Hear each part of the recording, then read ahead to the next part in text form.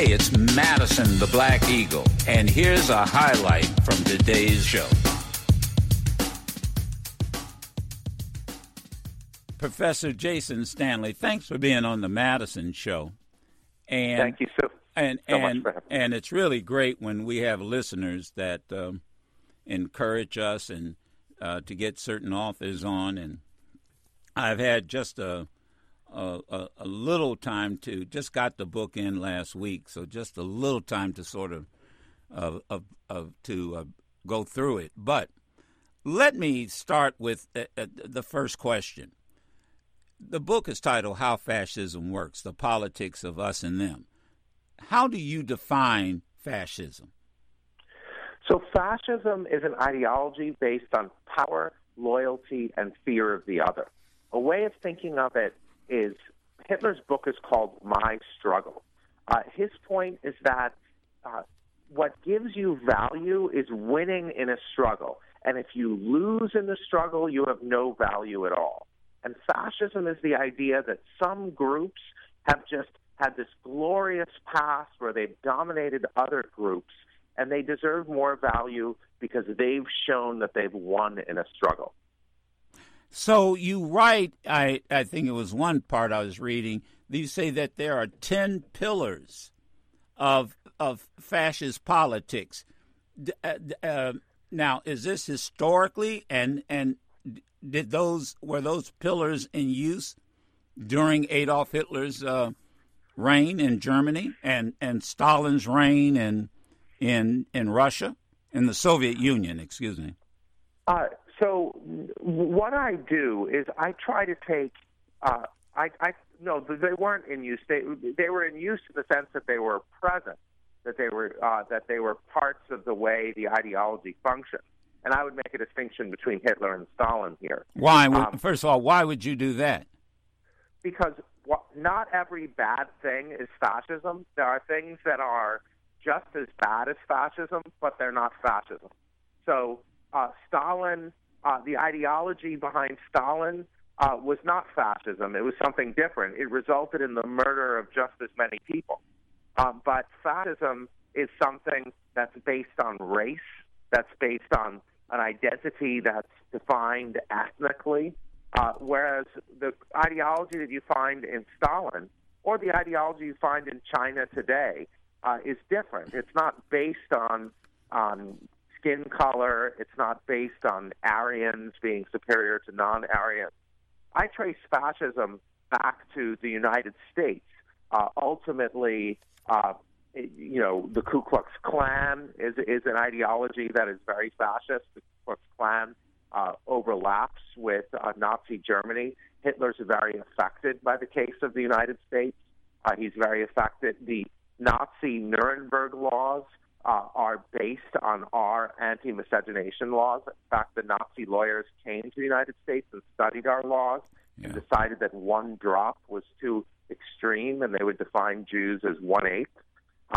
So fascism depends upon characterizing us in terms of race, in terms of ethnicity, whereas what you have in communism is class-based distinction between us and them. Okay, gotcha.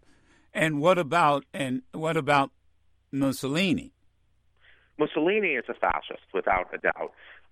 Mussolini is he talks about Italian Empire, being Italian, the Italians being superior to others, grander, you have the narrative of Italian superiority, whereas the idea behind communist ideology is that workers around the world unite. It's not based on nationalism or ultranationalism. Of course, as we've seen from history, that can go as wrong as fascism. Right. Stanley, Professor Jason Stanley is my guest. The book, How Fascism Works, The Politics of Us and Them. I got to tell you, as you were talking, and again, part of the book that I've read, I'm thinking, hasn't fascism been part, one way or the other, of the United States history for quite some time? And I'll tell you what came to my mind was Andrew Jackson.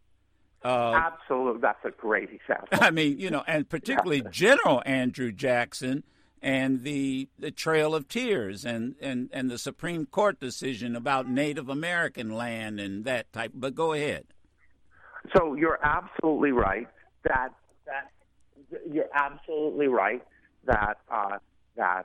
Andrew Jackson and our history of Native American genocide is, if not fascist, a precursor to fascism.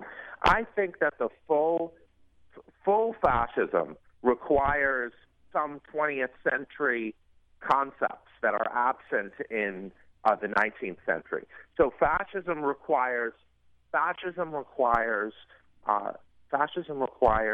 an enemy, usually communism. So fascism, it has this relationship to communism where you find fascists saying, if you don't choose us, then the communists will win. The cultural Marxists are dominating. The leftists are the enemy. So, but there's utterly no question that Andrew Jackson is a strong precursor. Hitler, in his second book, says, "Who anymore speaks of the Red Indian?" He speaks with great admiration of the genocide of the indigenous people of America, and he sought to emulate that in Ukraine. So Hitler explicitly takes the history of the United States, the genocide of the indigenous people, the enslavement of Black American citizens. He takes that as a model in his work. So absolutely, Jackson's white superiority is a model for the idea of Aryan supremacy. Mm-hmm. Now, I'm kind of jumping around here because of time. The book, How Fascism Works. What is the role of media as it relates to how fascism works and establishing this politics of us and them? So there's two roles of media. First, and this is why I said that you need sort of the 20th century for the full structure of fascism, the 10 pillars as I described them.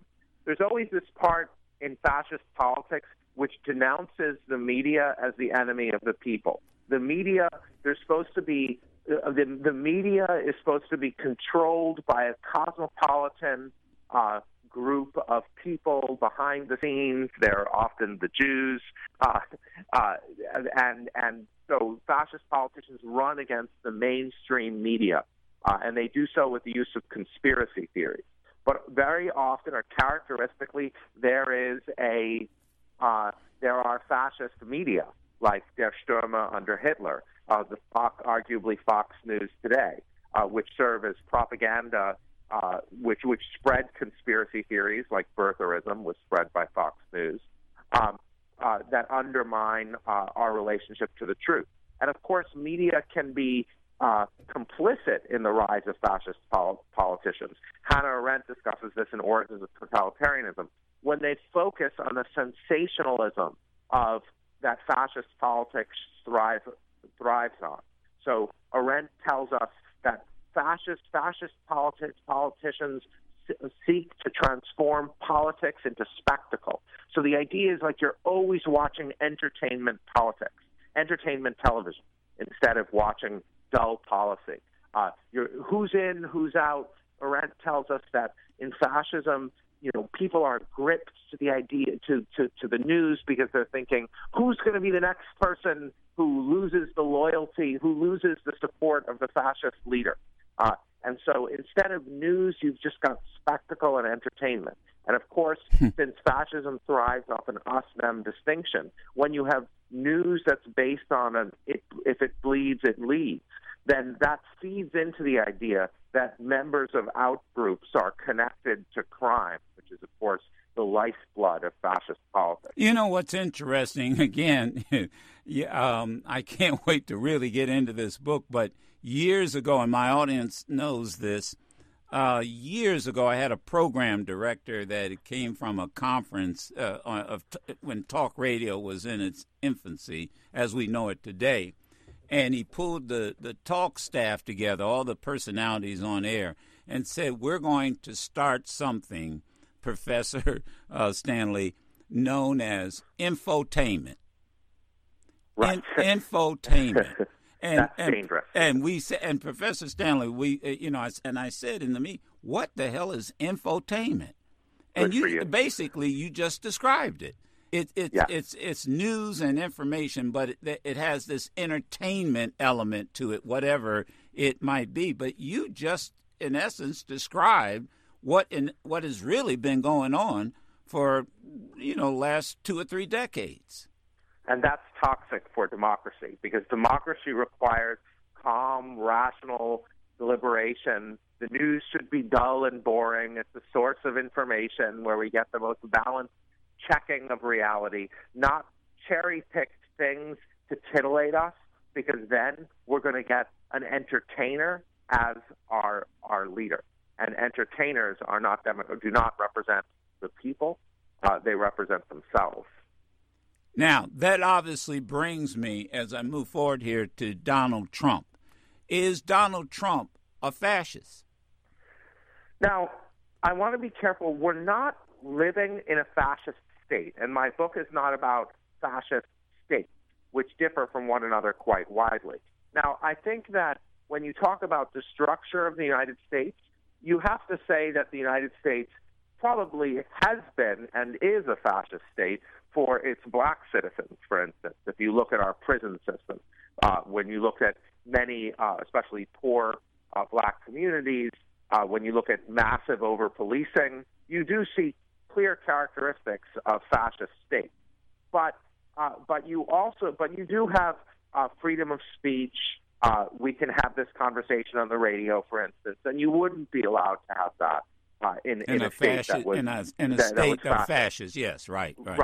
So, but I do think it's worth bearing in mind that when 9% of the world's prison population comes from the tiny population of 42 million black Americans, something has gone deeply wrong that's reminiscent of fascist states. But if we become, Professor,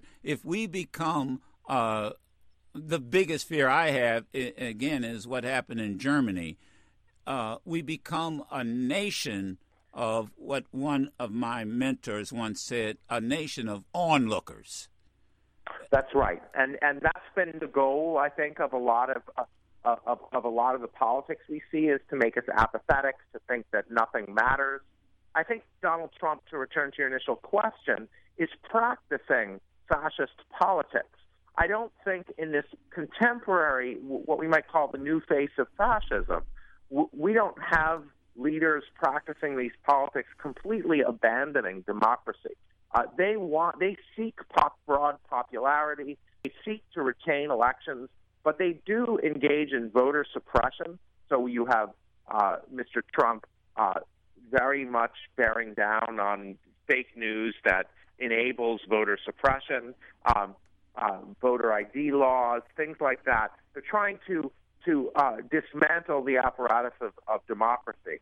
I think that there's that's very much going on in the United States. And the question would be, to what end? When again, if Mussolini did it, Hitler did it, the end was to create a fascist state.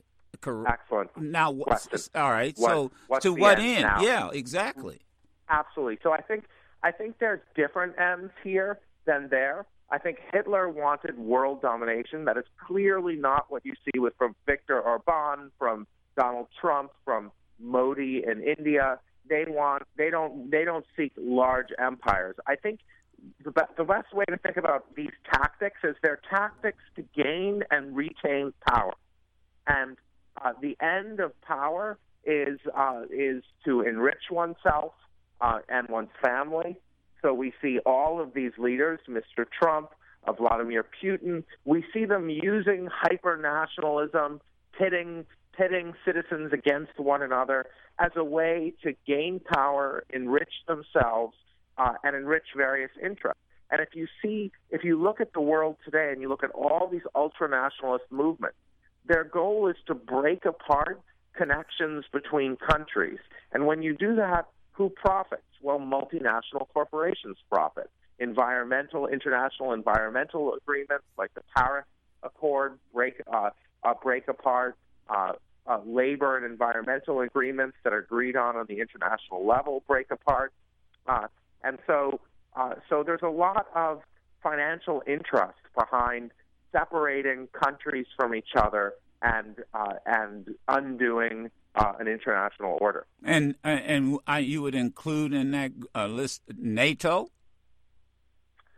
NATO is complicated because it is connected to the Cold War and a kind of pre-existing world order, and its military in character. Right. And fascism is always connected to the military. So I don't know how to think about NATO. Well, how about if I brought up, let's say at the beginning of the the end of the 19th century, the beginning of the 20th century, the Berlin Conference. Yes, exactly. I Okay. mean, and the League of the UN. Yes. Those international organizations that seek some kind of international liberal agreement. Right. And again, us versus them, and